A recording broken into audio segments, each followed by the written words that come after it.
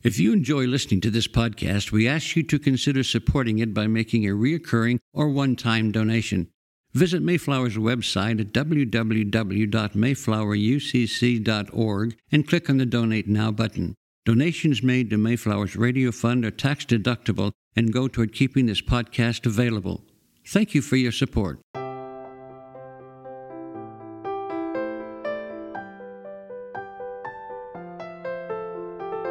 The sermon you are about to hear was preached at Mayflower Congregational UCC Church of Oklahoma City, one of America's premier liberal Protestant pulpits.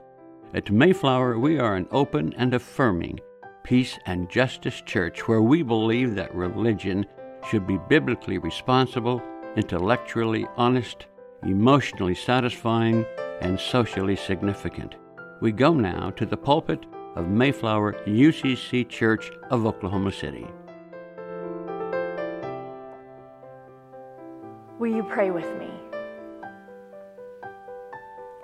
He was surprised, Holy One, surprised to have tested positive for the virus, which is weird because surprised means shocked by something unexpected. But he hadn't been wearing a mask. He hadn't been keeping his distance. He hadn't been taking personal responsibility to avoid large crowds. So how was it that he was surprised? He must not know what that word means. Some of us are pretty angry about it. Things could have been better by now. After all, things are better in places where leaders insisted on the common good instead of individual freedom. We might have been able to attend funerals and not grieve alone. We might have been able to have someone sit with us as we wait in the doctor's office for the diagnosis. Grandparents might have been able to hold the grandbabies they haven't been able to meet yet. Our children might have been able to return to school without serving as the proverbial canary in the coal mine. Yeah, we're angry and sad and frustrated and angry and tired and angry, but also praying for his full recovery, because anything less would be to deny his humanity. And we hope he would pray for our full recovery if the roles were reversed. But we're still really, really angry. So for now, we will remind ourselves that there is simply more work to do, and that we come from a long line of resilient people of faith. For as the Apostle Paul wrote to the church in Corinth, we are afflicted in every way, but not crushed, perplexed, but not driven to despair, persecuted, but not forsaken, struck down, but not destroyed.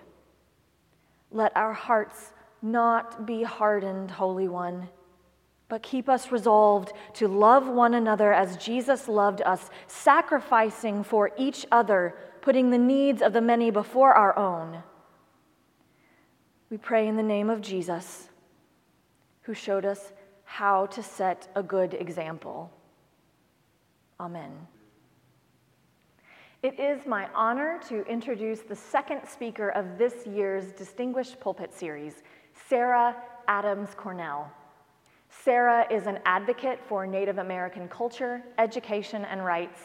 She is a citizen of the Choctaw Nation of Oklahoma and serves as vice president on the board of directors for Sovereign Community School, where she focuses on community engagement. Sarah co-created an intertribal empowerment organization called Matriarch that serves Indigenous women in central and northeast Oklahoma. Sarah is the president of the board of directors for the ACLU of Oklahoma, and she also serves on the board of directors for Live Indigenous OK, and worked alongside other Native advocates to see Indigenous Peoples Day recognized in Oklahoma City.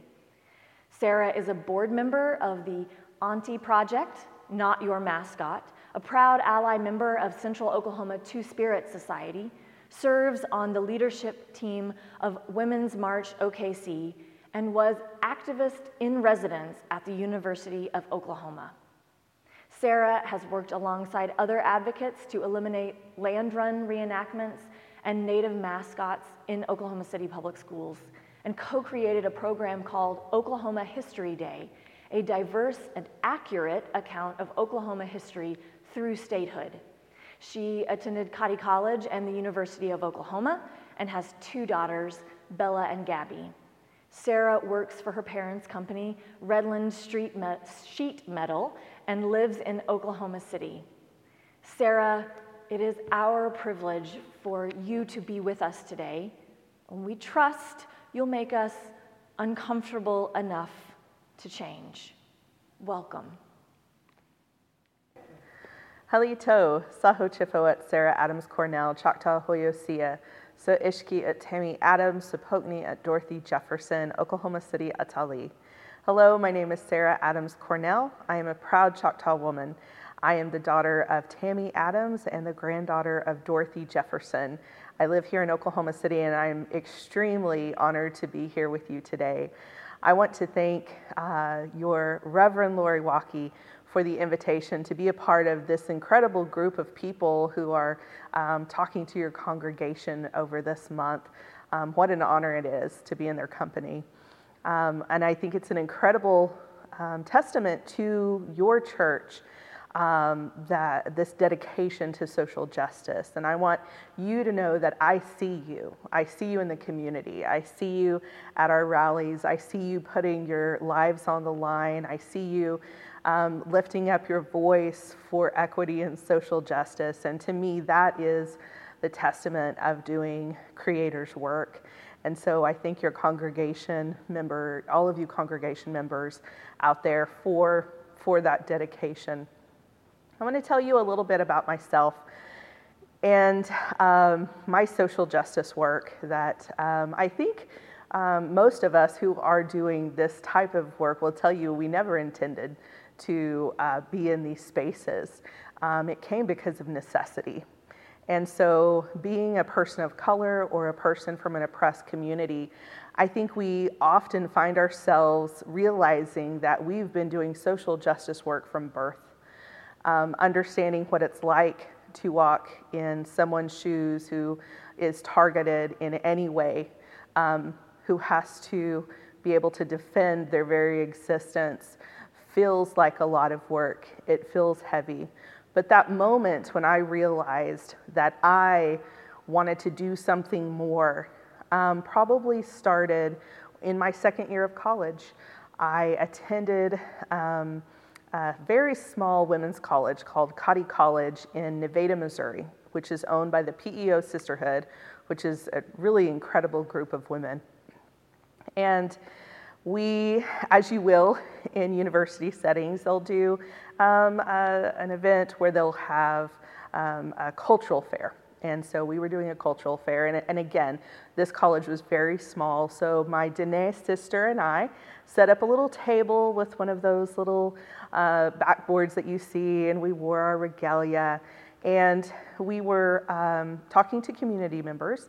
And then we were approached by a woman who was probably late 80s from the town, who engaged with us. And she was very nice. And we had a good conversation about some of our cultural ways.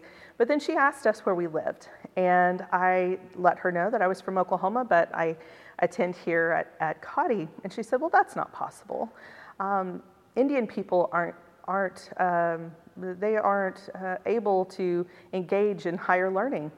And for me, that was a moment of clarity that there were a lot of misunderstandings about who I am and who our people are, Indigenous people in the community, and how there was a lot of work to be done around bridging those gaps. And that moment was pivotal for me. And I think we all have those moments in our lives where we feel that pull, we feel that injustice, we feel that need.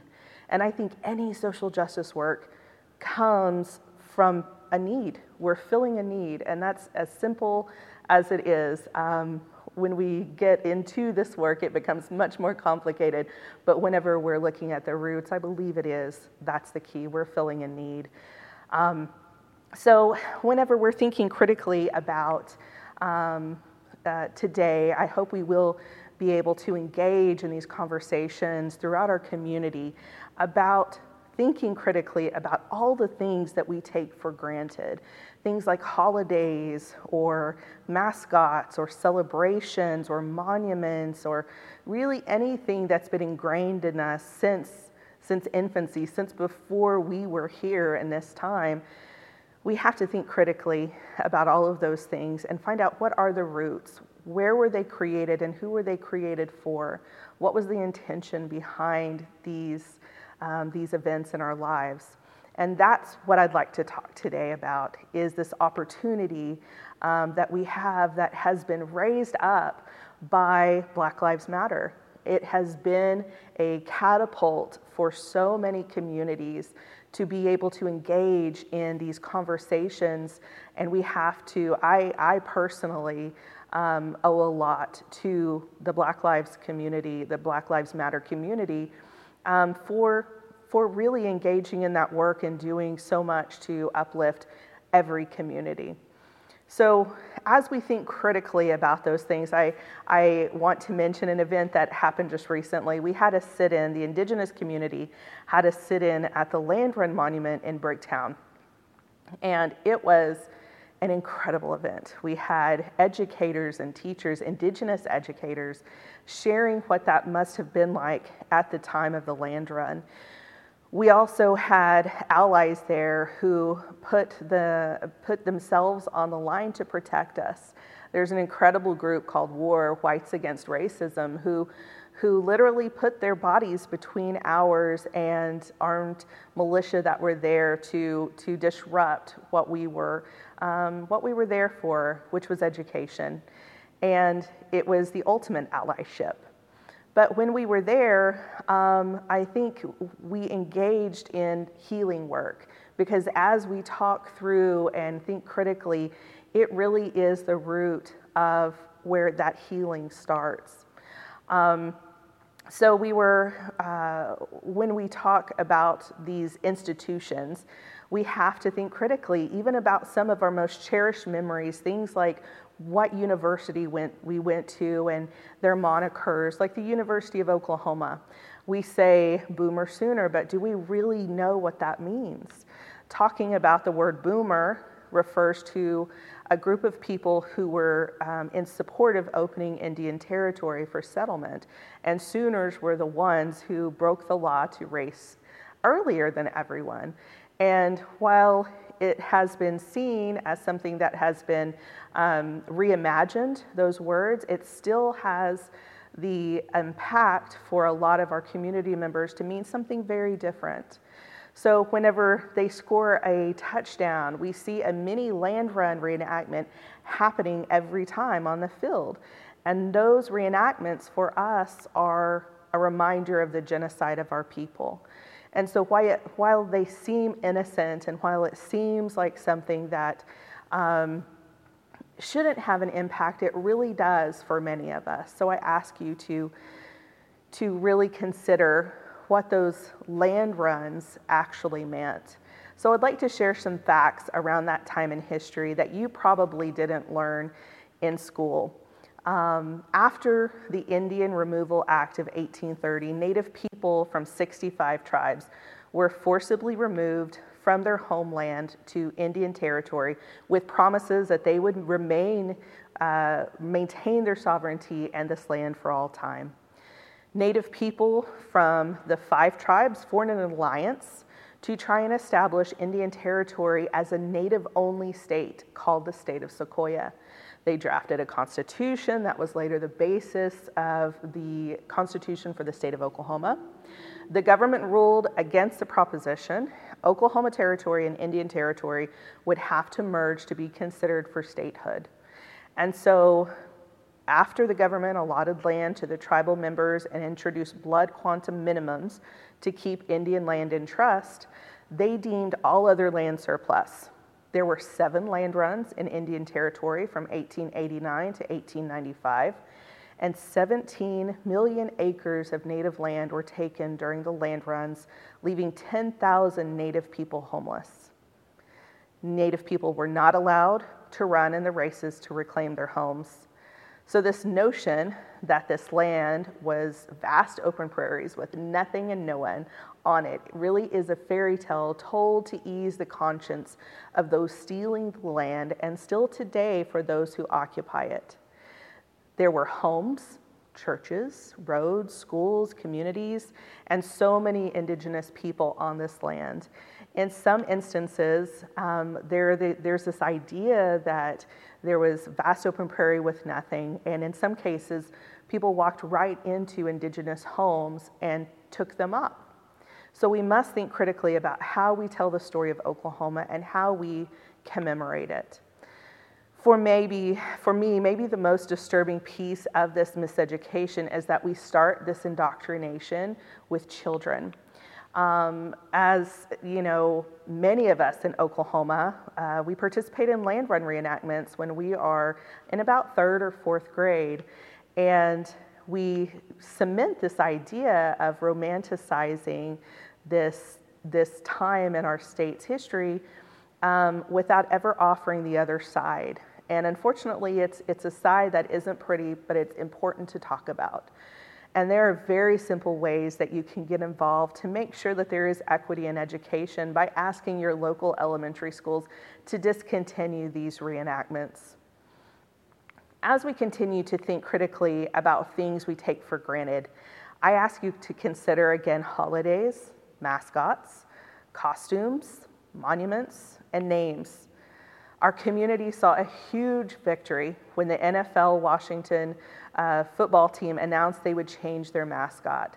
And while our community has been fighting for decades to change these mascots that dehumanize, degrade, and make us targets for violence, we also recognize that it is because of the momentum, again, of Black Lives Matter movement that has catapulted us forward. We have to also remember that most of that was motivated by money and not because it was the right thing to do. But as I mentioned, this type of collaboration toward our shared liberation is paramount. It is an example of the power of community and grassroots efforts and having the right elected officials in office who are also collaborators. It is a stark reflection of our community when a simple phrase that Black Lives Matter is controversial. It has brought the bigots from the basement and into our living rooms. Through our smartphones, we can now witness the revolution of our time, which opens up opportunities for hard conversations with those family members, neighbors, coworkers, and friends who perpetuate oppression. And as we continue down this path that we're walking together today to uplift Indigenous truths and re-examining names, friends, we must talk about the name of your church. It is difficult for me as an Indigenous woman to feel comfortable in a place that bears the name of a vessel that brought colonizers who tried to wipe out my people. While it can be argued that this ship brought those being persecuted for their religious beliefs, we must also recognize they forced their beliefs on a people who didn't need saving. It was a pivotal time that led to the idea of manifest destiny, that you could only own land if you were Christian. Christianity was used as a tool to oppress all original people into poverty and strip them of their ancestral homelands, policy that is still honored today. While we are seeing some change in recent SCOTUS verdicts that are starting to challenge that idea that you can take land from Indigenous people, we still have a very long way to go. I know each of us want our homes to be warm, joyful places where all feel welcome. I ask you to re-examine the name of your church home and consider what this word Mayflower means to your Indigenous relatives. While it probably harkens memories of fellowship and goodness for many of this congregation, it feels like a darkness that marked the beginning of the end for some of my people. especially in the state with one of the highest indigenous populations.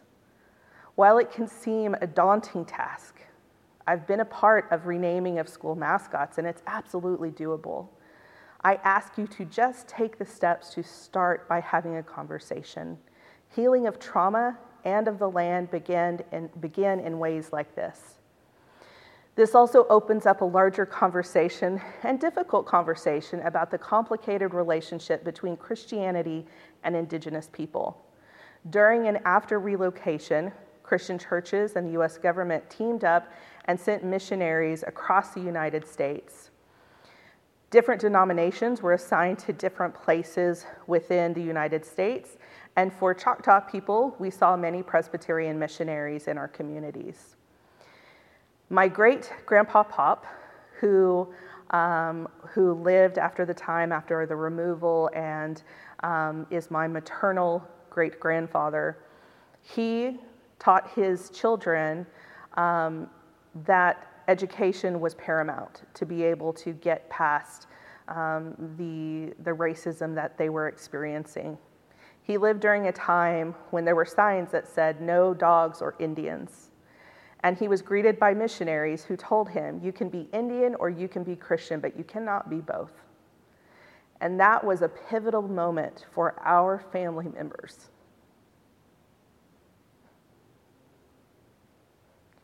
It was a time of loss of some of our cultural ways, because it was a time also of choice to understand that life would be harder if you were identifiably Native.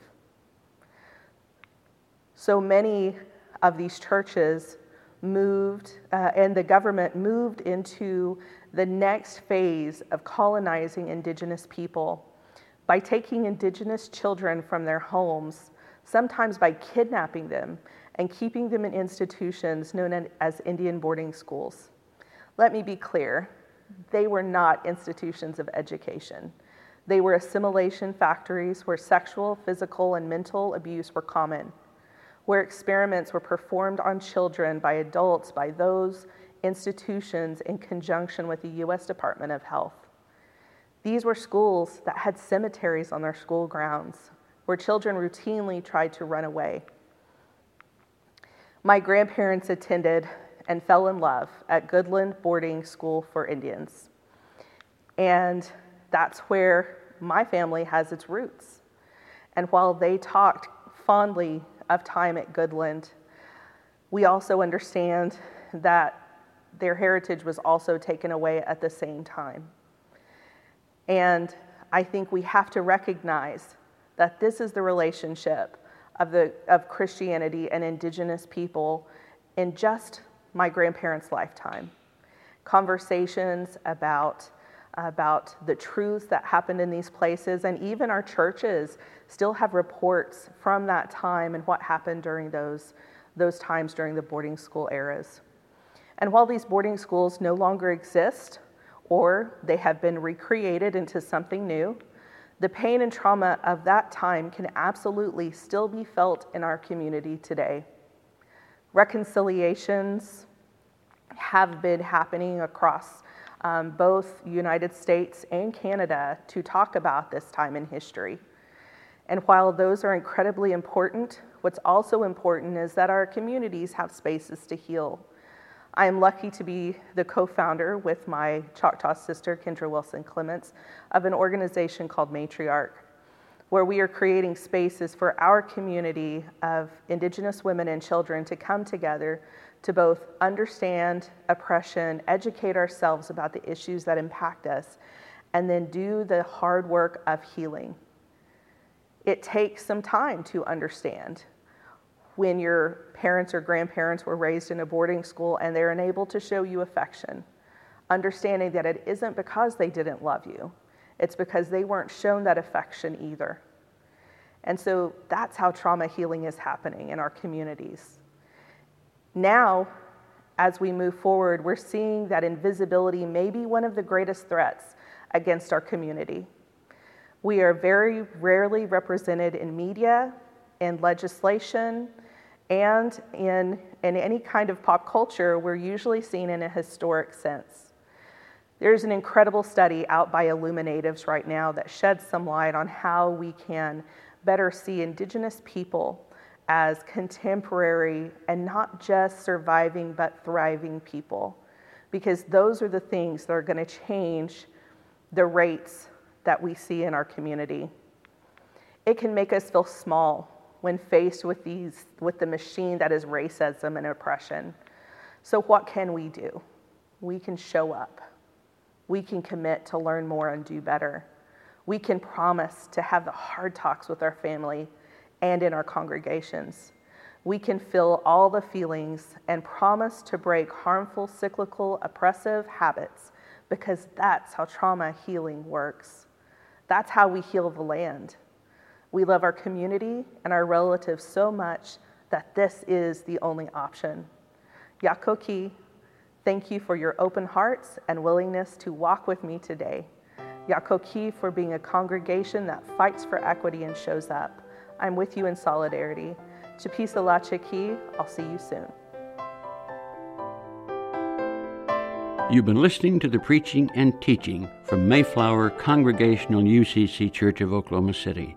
More information about the church can be found at mayflowerucc.org or by visiting Mayflower's Facebook page.